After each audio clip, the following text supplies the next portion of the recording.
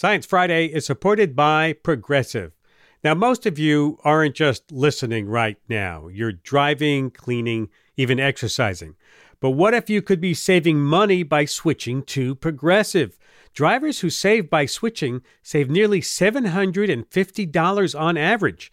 And auto customers qualify for an average of 7 discounts. Multitask right now. Quote today at Progressive.com. Progressive Casualty Insurance Company and Affiliates. National average 12-month savings of $744 by new customers surveyed who saved with Progressive between June 2022 and May 2023. Potential savings will vary. Discounts not available in all states and situations. Listener supported. WNYC Studios. This is Science Friday. I'm Umair Irfan. Ira Flato is away this week. And today, we're going to tackle some of the prejudices and unfair stereotypes about dog breeds. Dog people out there, you know what I mean. Beagles have a reputation for howling, poodles are needy, labs are sweet. Certain breeds are allegedly more aggressive, while bigger dogs are calmer than smaller dogs. And the American Kennel Club website even offers you a chance to pick the perfect breed for your family. You can filter your search by how much boxers bark or how much spaniels snuggle. Well, what if I told you that breed is not, in fact, behavioral destiny? New research from a team at the University of Massachusetts looked at thousands of dogs for genetic links to their personality traits. And they found, well, even when there is a genetic link, breed doesn't have as much to do with how a dog acts as much as people seem to think. So how much is nature, how much is nurture, and how much are we just projecting onto our best friends? Here to explain more is Dr. Eleanor Carlson, a professor at the University of Massachusetts Chan Medical School and director of vertebrate genomics at the Broad Institute. Welcome back to Science Friday. Thank you very much for having me. I just rattled off a bunch of generalizations we have about different breeds of dogs, but why did you set to disprove them in the first place? Oh, that's an interesting question. I think partly I was just curious. I've been working in dog genomics since I was a graduate student, but when I entered the field, I didn't actually know anything about dogs. I never owned a dog. I still haven't owned a dog. And I immediately started hearing all of these, stereotypes, just like you just explained about their behavior. But it never totally made sense to me. We know that the dog breeds are only maybe 150 years old. These are kind of the modern breeds with these really defined standards. And behavior is really complicated. It involves many genes. It involves your environment. And creating and selecting on something in 150 years just isn't something you can do. And from your results, you found that breed doesn't really shape behavior as much as we thought. Could you unwrap that a little bit?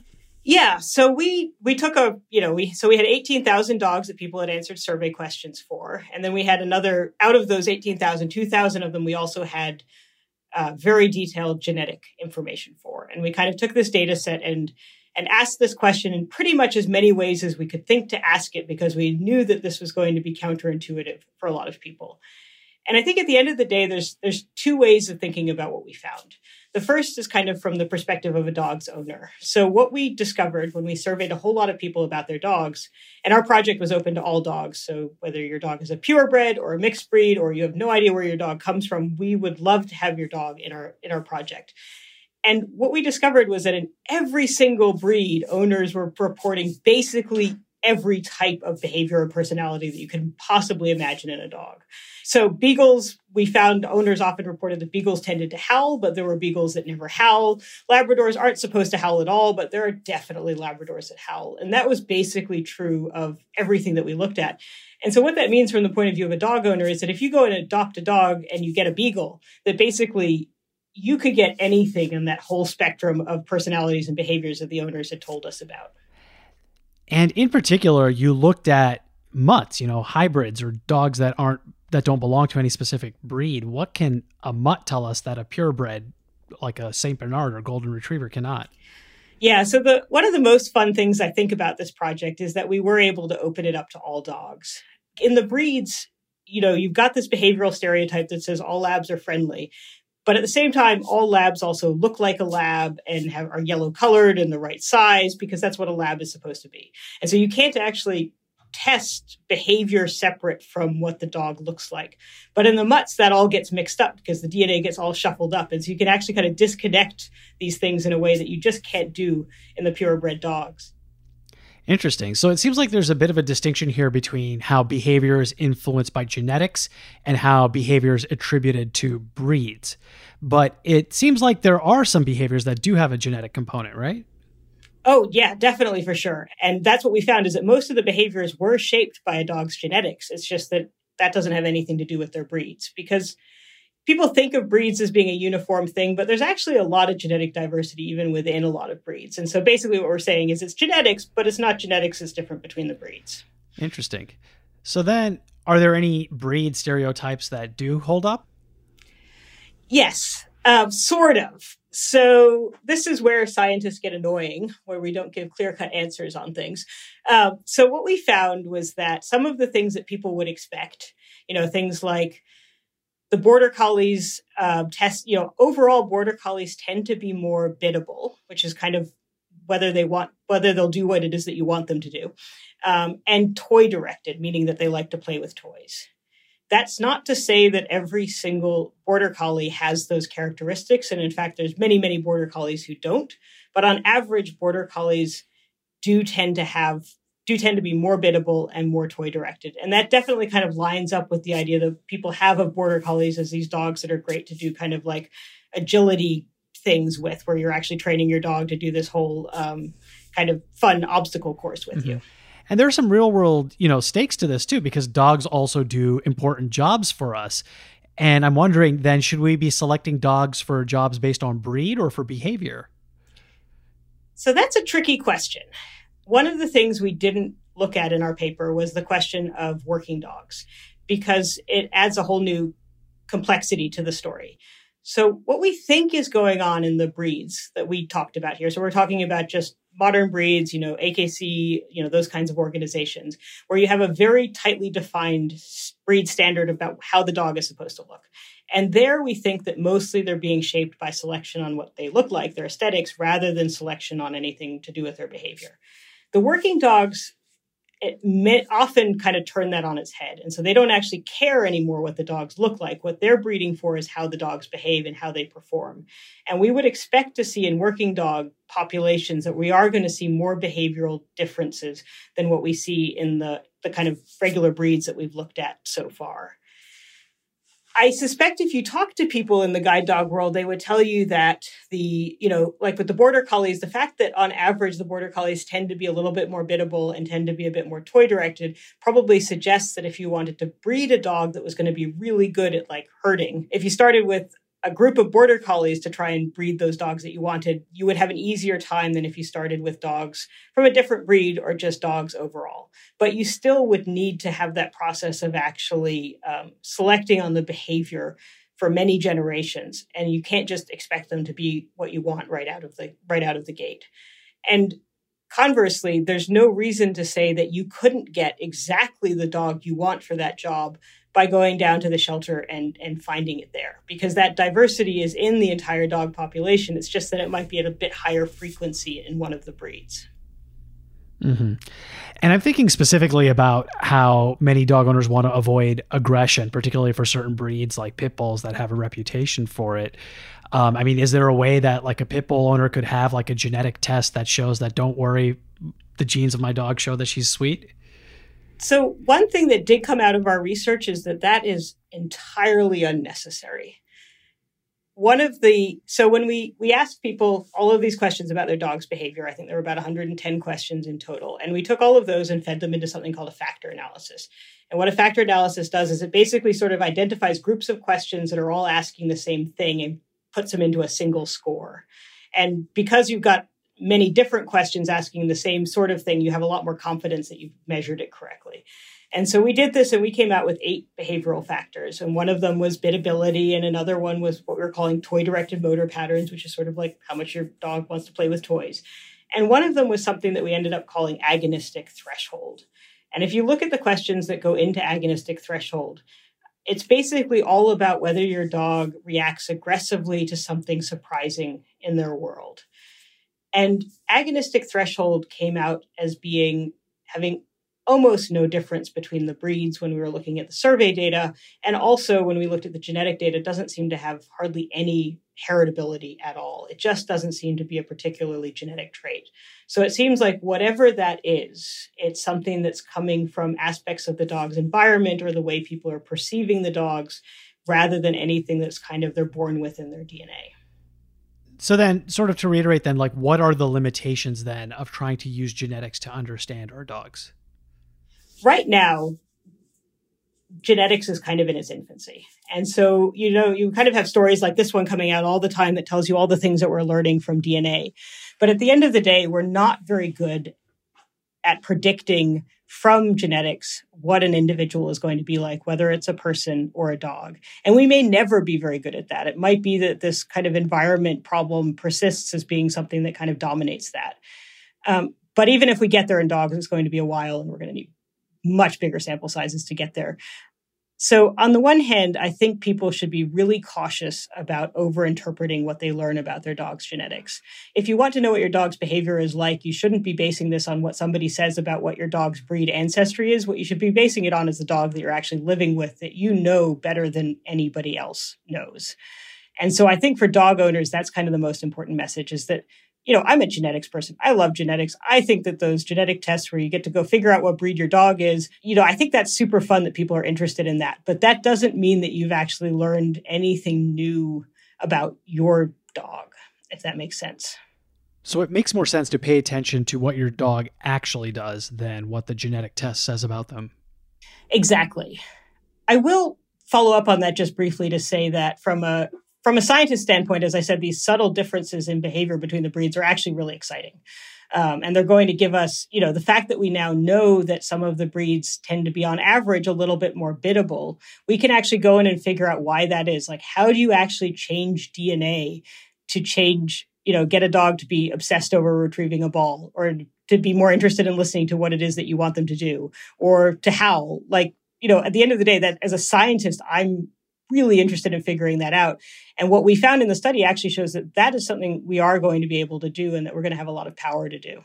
Pretty much the one thing we've really managed to get out of this whole study is even more questions than we had when we started.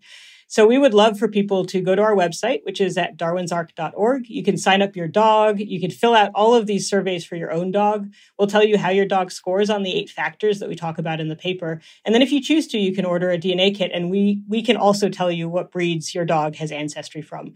It's an open resource. We'll share it with other scientists. We don't sell this data. We don't own this data. And we're really just trying to make large-scale dog genetics easier for scientists to explore. Dr. Carlson, thank you so much for joining us again. No, thank you so much for having me. Dr. Eleanor Carlson, professor at the University of Massachusetts Chan Medical School and director of vertebrate genomics at the Broad Institute. We're going to take a short break, and when we come back, what's happening to the poles as the climate heats up? We check in on the fastest warming regions on Earth. On Notes from America, we have conversations with people across the country about how we can truly become the nation that we claim to be. Each week, we talk about race, our politics, education, relationships, usually all of them, because everything's connected. And you, our listeners, are at the center of those conversations. I'm Kai Wright. Join me on Notes from America, wherever you get your podcasts.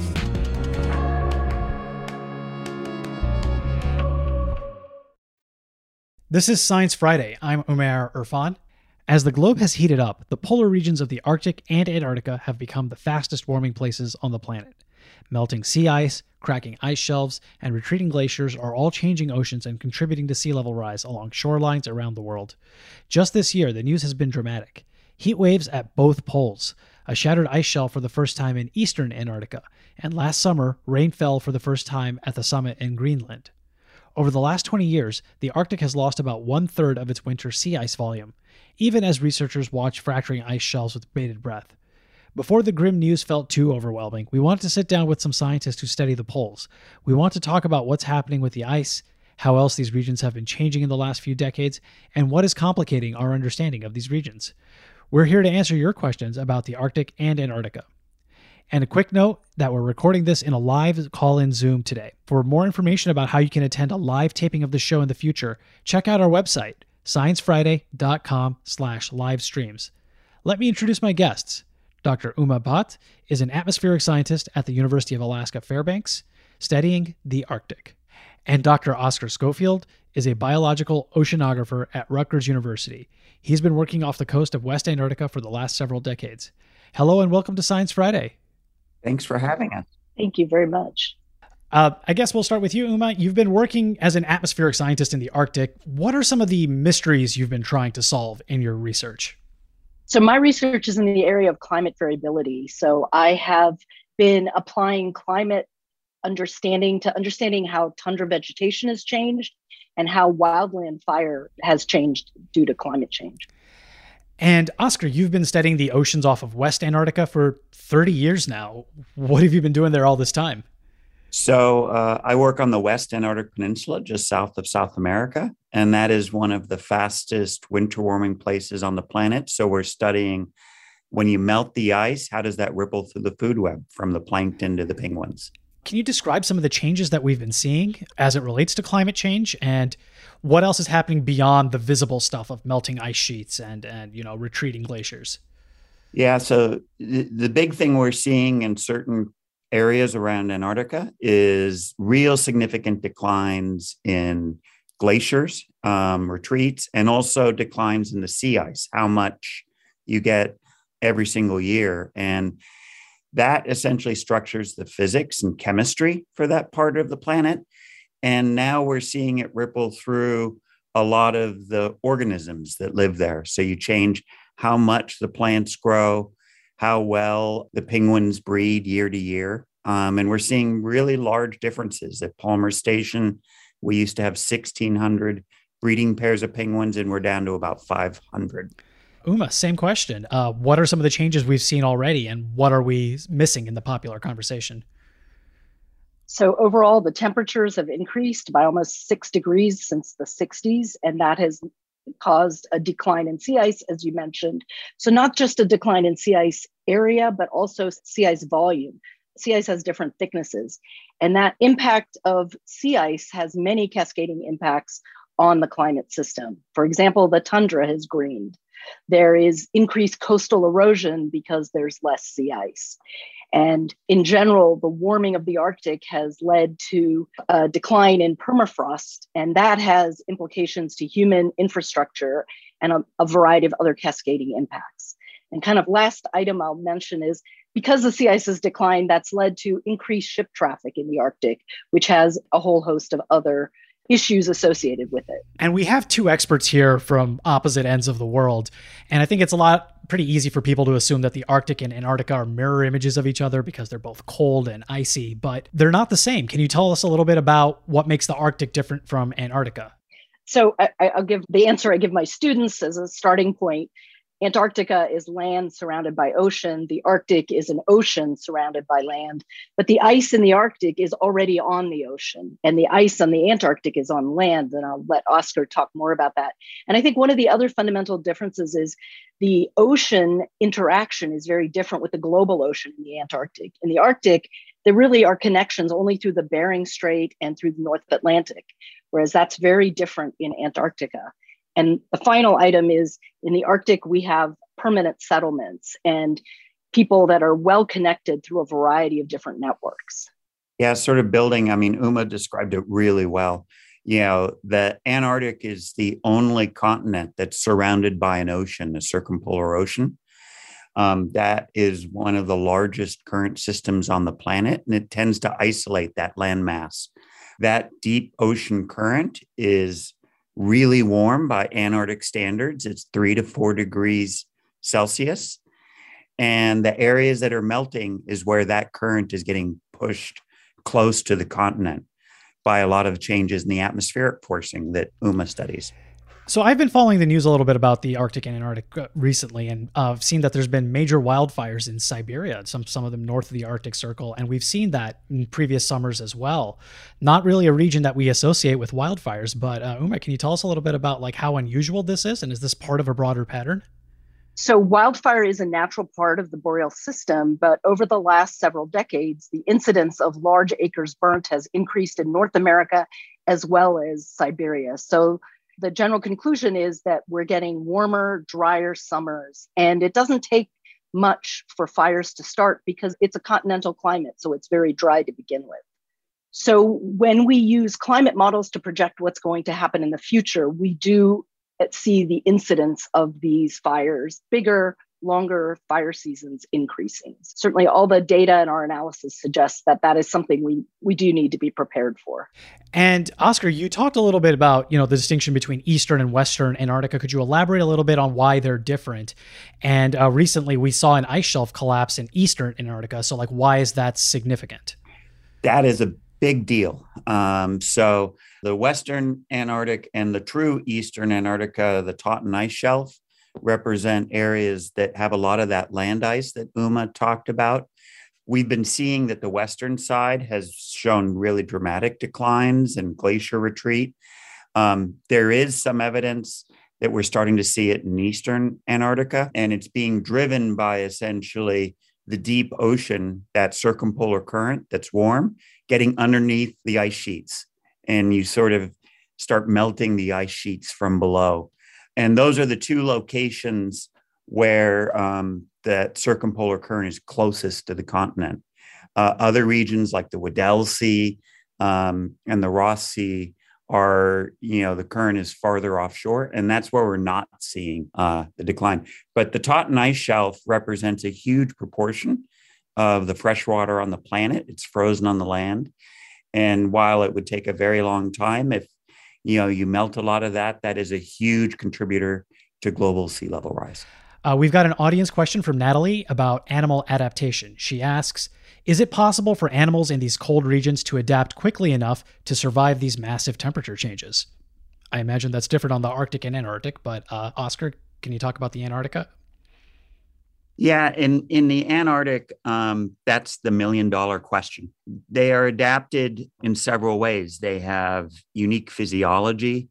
They show really strong seasonality. So a lot of them, like whales, will migrate down in the summertime when there's a lot of food, but migrate back towards South America to breed in the summer. And what we're seeing, if you change when the sea ice is there, you change the timing of all that. And then that affects how much food is available when the animals need it. So if you have a penguin, an Adelie penguin, it needs to put 4 kilograms of blubber fat on its chick for that chick to survive the next winter. If you change the timing and the krill availability, that ripples directly into the food web very, very quickly. And how about in the Arctic, Uma? Can animals adapt to these warming? And how about the plants? So some of the animals are adapting. For example, polar bears and walrus are spending more time on land, but that's leading to other problems and more interactions with humans. So that's what's happening immediately. The long-term fate is the $1 million question. In terms of the marine ecosystem, there are whales, humpback whales, and orca whales who now come much farther into the Arctic and compete with local whales that live in the Arctic. So that again leads to potential instability. I mentioned up top that the poles are warming faster than the rest of the planet. Why is it that the coldest regions are heating up the fastest? So the sea ice is basically a blanket in the Arctic that keeps the warm ocean from transferring its heat to the atmosphere. So when that blanket goes away, the ocean warms up because the sun shines all summer, and it amplifies that signal. So it's a positive feedback and increases the warming. So we get much more warming once we decrease the sea ice. But we also get polar amplification from the transport from the tropics of moisture to the Arctic. So those are two key factors that lead to this amplified signal in the Arctic and the Antarctic. And Oscar, I've seen the term the Thwaites Glacier in the news a lot. Why is that such an important piece of ice in Antarctica? And how worried should we be over the next few years, over the next couple of decades about what's going on there? Yeah, so the Thwaites Glacier is sort of in the Bellinghausen Sea. So it's sort of south of where I work. It's a large ice sheet, and it is what we call is in runaway collapse. And essentially what that means is that warm, deep ocean is underneath. And so we are watching it essentially collapse and increase speed by which that ice on the land is moving out into the ocean. It directly impacts sea level rise because that was ice on land that is now going into the ocean and melting, and can represent, not parts of an inch of sea level rise, but inches. The big science question that a lot of people are working on right now, there was a large expedition earlier this year, is sort of what's the speed of that? Is it something that happens over 5, 10 years, 50 years before we see the full expression of sea level rise with that collapse? And it's sort of an example of what we expect to see more of as the planet continues to warm. Now, both the Arctic and Antarctica are regions where a lot of different governments are working together and scientists a lot around the world are teaming up. But we've seen with recent current events, of course, that some of that is being disrupted. The Arctic Council, which is this overarching group of Arctic nations that teams up on things like working on science, has been suspended since Russia invaded Ukraine. And I'm wondering, with these geopolitical disruptions, how does that affect research and your collaboration and cooperation with other scientists around the world? I think it's been devastating for the Arctic in that people who do fieldwork in Russia have not been able to go. Russian scientists have not been able to attend meetings. And Russia is a huge part of the Arctic physically. And it's very much of concern to all scientists in the Arctic. Yeah, I would argue the same thing for the Antarctic. The Antarctic is controlled by the Antarctic Treaty, which essentially sets aside that huge part of the planet as sort of a science preserve. And so collaboration among scientists is really important in a data limited system. And, the realities of sort of the geopolitics is that is going to stop. And, right now, a lot of us are still trying to get out of the COVID pandemic where we haven't been able to get into the field. And this will be another thing that will slow our understanding of the systems. Just a quick reminder that I'm Omer Irfan, and this is Science Friday from WNYC Studios. Today I'm talking to polar researchers Uma Bhatt and Oscar Schofield about the changing Arctic and Antarctic regions and their future under climate change. We've got another question from an audience member, Nina from Baltimore. She has a question about carbon at the poles. Nina, if you're there, would you mind unmuting yourself and asking your question? Hi, I was wondering, how are permafrost dynamics affecting the overall shift from carbon sink to carbon source in the Arctic versus the Antarctic? So as permafrost thaws, that's going to release carbon. And there's research going on about the timescale at which that's happening. And at this point, that's again debated by scientists exactly when that will happen, the timing of it. For the Antarctic, because it's been covered with ice for a long time, the land, we're not so much focused on the permafrost, but what we are looking at as the wind speed increases on the Southern Ocean, you get very vigorous mixing. And that has the potential to essentially decrease the amount of plankton growing and essentially, will make the Southern Ocean less of a carbon sink. But again, like Uma was pointing out, these are really hot topics among the scientists these days. And both of you as experts in your respective fields who've been following these regions for decades, I wonder, is it hard to be a scientist to be seeing these changes happening firsthand at such a fast pace? Do you feel sort of an emotional response to the science that you're doing? I think you do have an emotional reaction because you're worried. And there's times that climate scientists feel hopeless, but I don't feel hopeless because of young people. Young people have really kind of helped me. The students have really helped me take a more optimistic view that we're going to figure this out because we have a lot of the pieces in place in order to do that. I think the other challenge is I feel like I've never achieved total knowledge. I'm just dumb and I have to keep learning new things. And that's actually a good thing in that it's such a complex system. And it continues to challenge me with new pieces that I need to learn about. Yeah, I guess for myself, I have the same emotional reaction. My first trip down there was as I was graduating as an undergraduate. And the glacier behind the field station I've worked at has retreated almost 2 football fields in my professional career. And so it is sort of shocking, but my reaction is my mission and my job is to make sure we have the most thorough understanding of the system so we can respond to it. And I try to keep focused on that mission rather than, getting depressed. But having kids and everything, I worry about the planet they're going to grow up on. And then finally, for both of you, looking ahead, what are some of the biggest uncertainties or unknowns that you think we need to start to resolve? Uma? I think one of the uncertainties is how the different parts of the system interact with each other. How the changes in the surface water impacts the atmosphere. And it's really increasing that interdisciplinary collaboration. I would echo that. The system is incredibly complex. Where I work, if the atmosphere gets moister, you get more snow and rain, which is counterintuitive, but that impacts the biology dramatically. A lot of the penguins have their eggs drowned because they're making nests in gullies to protect from the wind, not worried about water that they, didn't expect to have. And so there's a lot of connections that are, very complicated that we need to focus on. That's all the time we have. I want to thank both of our guests for joining us today. Dr. Uma Bhatt, an atmospheric scientist at the University of Alaska Fairbanks, and Dr. Oscar Schofield, a biological oceanographer at Rutgers University in New Jersey. Thank you both very much for joining the show. Thank you. Thank you for having us. We're going to take a short break, and when we come back, taking on the climate crisis in the world of transportation, from hydrogen cars to making cargo ships greener. This is Science Friday. I'm Umair Irfan. If you've been shopping for a new car recently, you may have seen a surprising variety of electric vehicles available for sale. According to Kelley Blue Book data, electric vehicles made up about 5% of total car sales for the first time, and Americans bought twice as many EVs in the first quarter of 2022 than they did in the first quarter of 2021. However, electric isn't the only option for going green. There are also hydrogen fuel cell car options.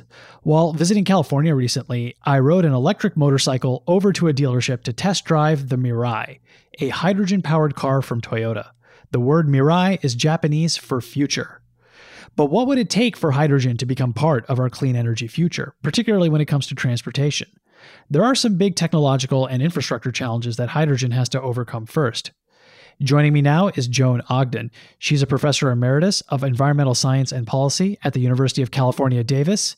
Welcome to Science Friday. Thank you very much. It's a pleasure to be here. As I mentioned, I drove this Toyota Mirai in San Francisco, and it was pretty slick. It was had a very quiet interior, very quick acceleration because it has that electric motor. But then I went to the nearest hydrogen station in San Francisco, and both of the pumps were out. Then I went to another station that was further south in the Bay Area, and it looked like that hydrogen pump hadn't run for years.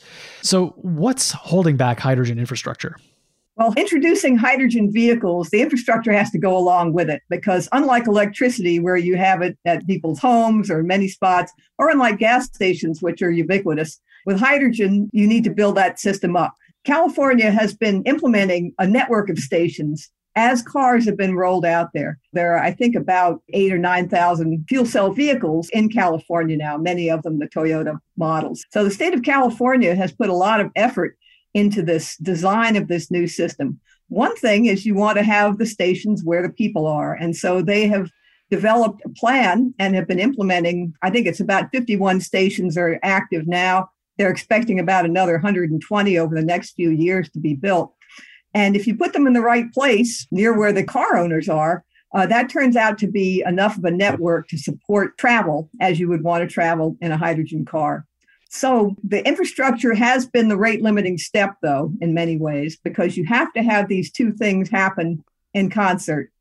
Well, tell me a little bit about the stations themselves. How different are they from conventional gasoline stations, and what makes them unique? Okay, so hydrogen stations, hydrogen is dispensed to vehicles as a compressed gas, and gasoline, of course, is a liquid. Liquids pack a lot of energy into a small volume and weight. With a gas, you need a larger system to contain that gas, both on the car and at the station. So the equipment's a little different. You have compressors, you have a different kind of hose that goes into the car. The refueling experience, though, in some ways is quite similar in that it doesn't take very long to fill up your hydrogen car. And that's very similar to a gasoline car.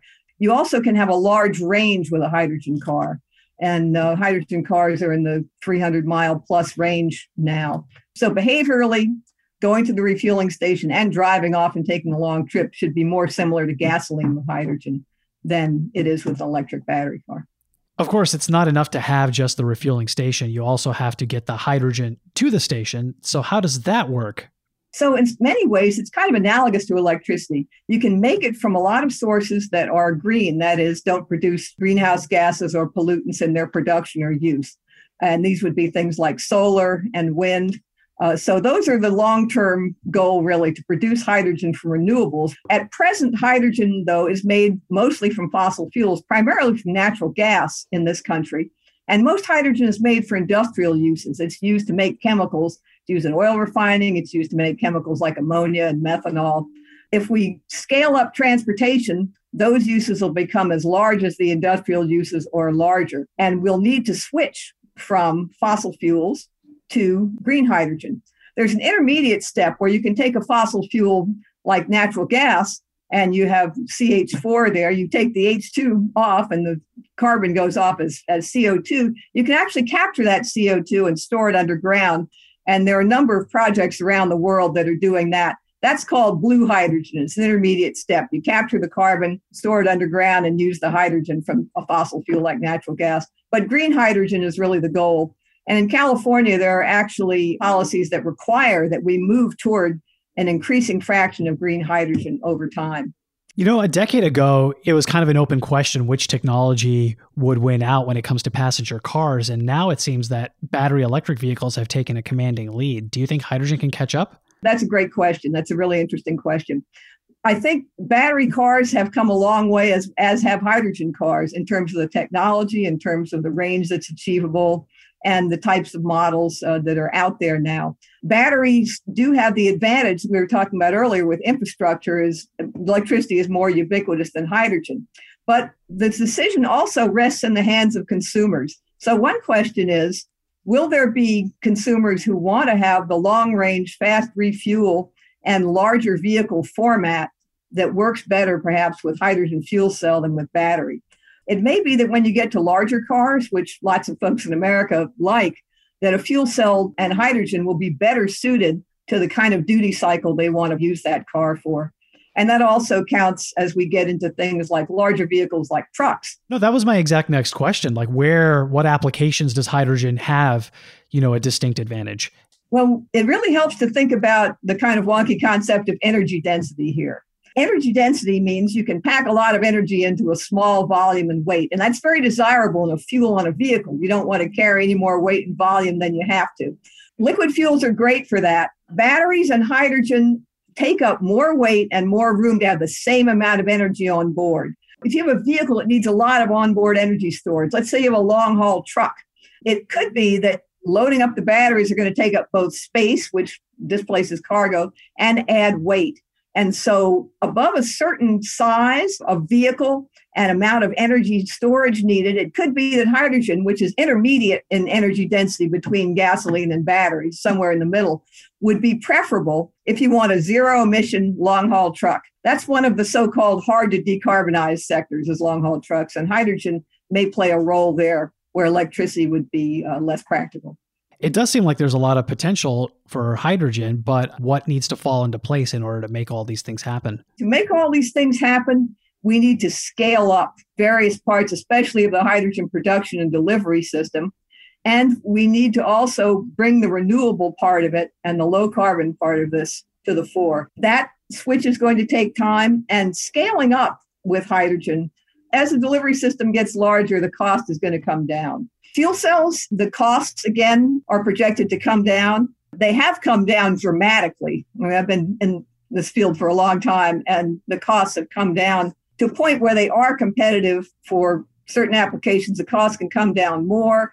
There also are some of the components that go into fuel cells, some of the materials, things like platinum and catalysts that are needed for some types of fuel cells, finding new ways to do that, finding new membrane materials for proton exchange membrane fuel cells. There are a number of parts of the fuel cell where there could be materials research and so on that could improve this. But a big part of it is manufacturing and scale up in manufacturing as well, even with the technologies we have now. So then, given the recent surge of investment we've seen in hydrogen and all this interest, how soon do you think it'll be able to play ball with battery electric vehicles? Well, I think hydrogen may take up some different segments of the transport sector. than battery electric vehicles. And it may be that they serve different purposes for transportation and a low carbon future. But I think with continued support and development of refueling systems and stations and renewable production, that we could see hydrogen by the 2030s really becoming a major player. We'll have to wrap it there. Joan Ogden is a professor emeritus of environmental science and policy at UC Davis. Thank you again for taking the time to talk with me. My pleasure. For the rest of the hour, another story on transportation and the climate. It's said that 90% of all goods at some point travel on a ship. Much of that is on container ships, these gargantuan vessels that carry tens of thousands of 20-foot shipping containers, and they serve as the foundation of the global economy. But those big cargo ships have a massive energy appetite, and the fuels they use are notoriously dirty.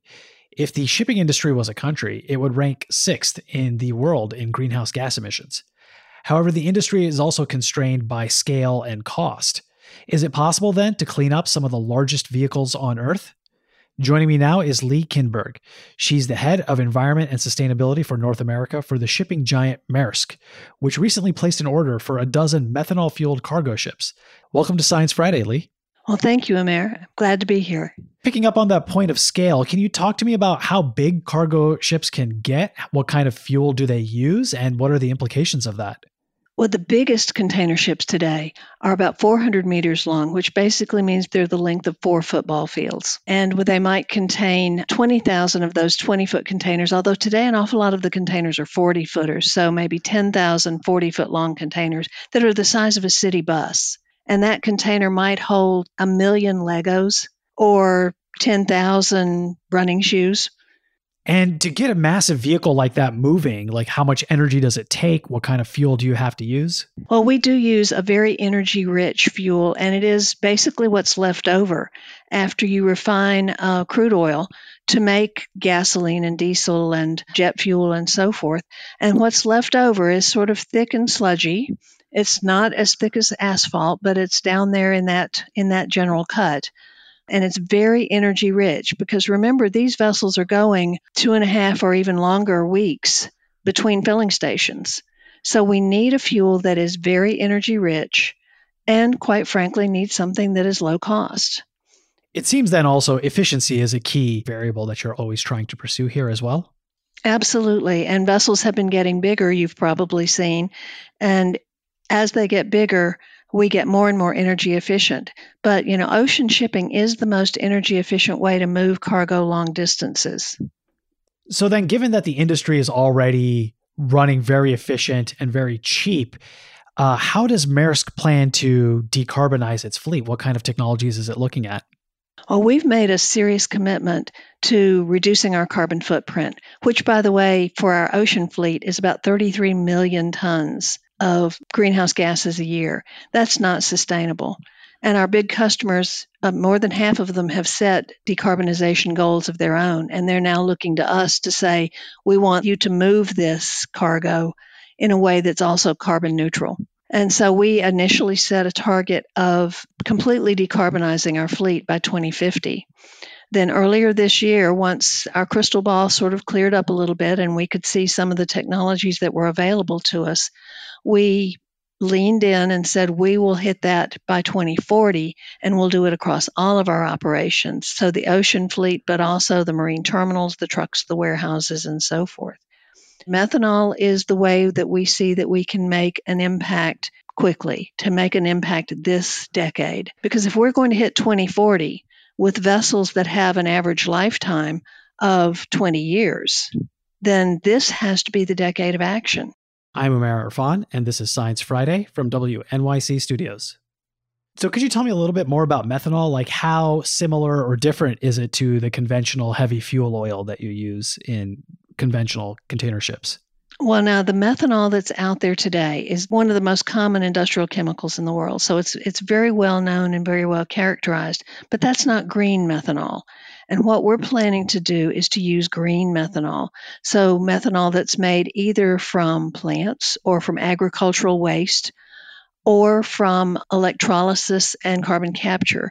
In other words, renewable sources. That way you can actually have a net zero carbon shipping. So not only do you need a green fuel, you also need a green supply chain to provide that fuel. Absolutely. And what we're having to do, since there is not much green methanol out there today, certainly not at the scale we need to decarbonize these big ships, we're having to work with those potential future suppliers of new fuels. Some of them startup companies with new technologies, and some of them very large producers of methanol.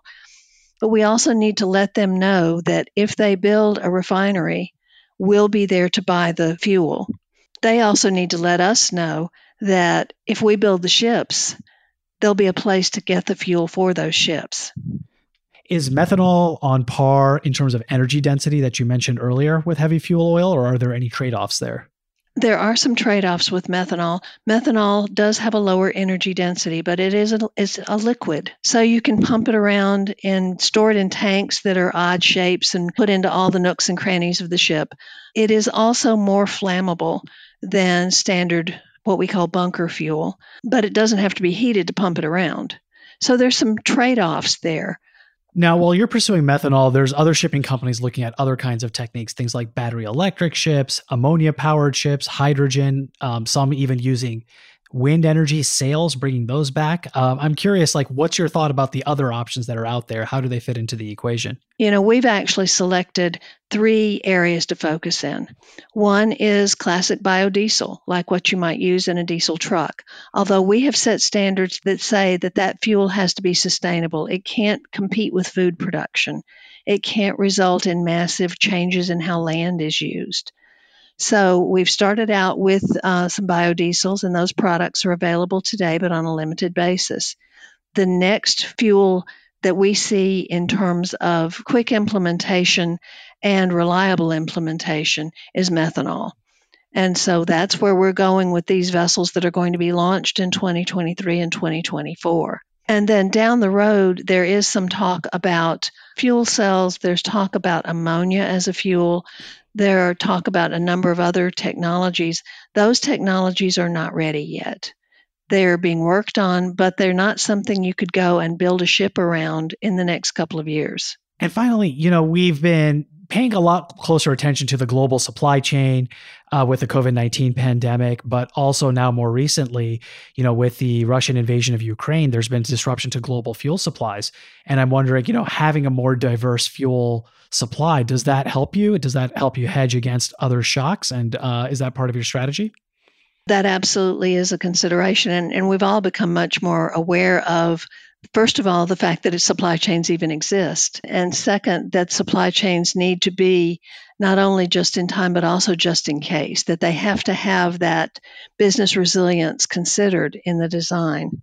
These new vessels that we're building that will run on green methanol are actually what's called a dual fuel vessel, because the reality is that as we move to these new fuels, the infrastructure to provide those fuels, the filling stations, if you will not develop uniformly around the world. So we felt we needed the capability to run on conventional fuels when we were not able to get the green methanol that we want to be running on. So we'll have more capability and more resilience for disruptions in the fuel supply chain that way. And that way we can provide more reliable, more resilient supply chains for our customers.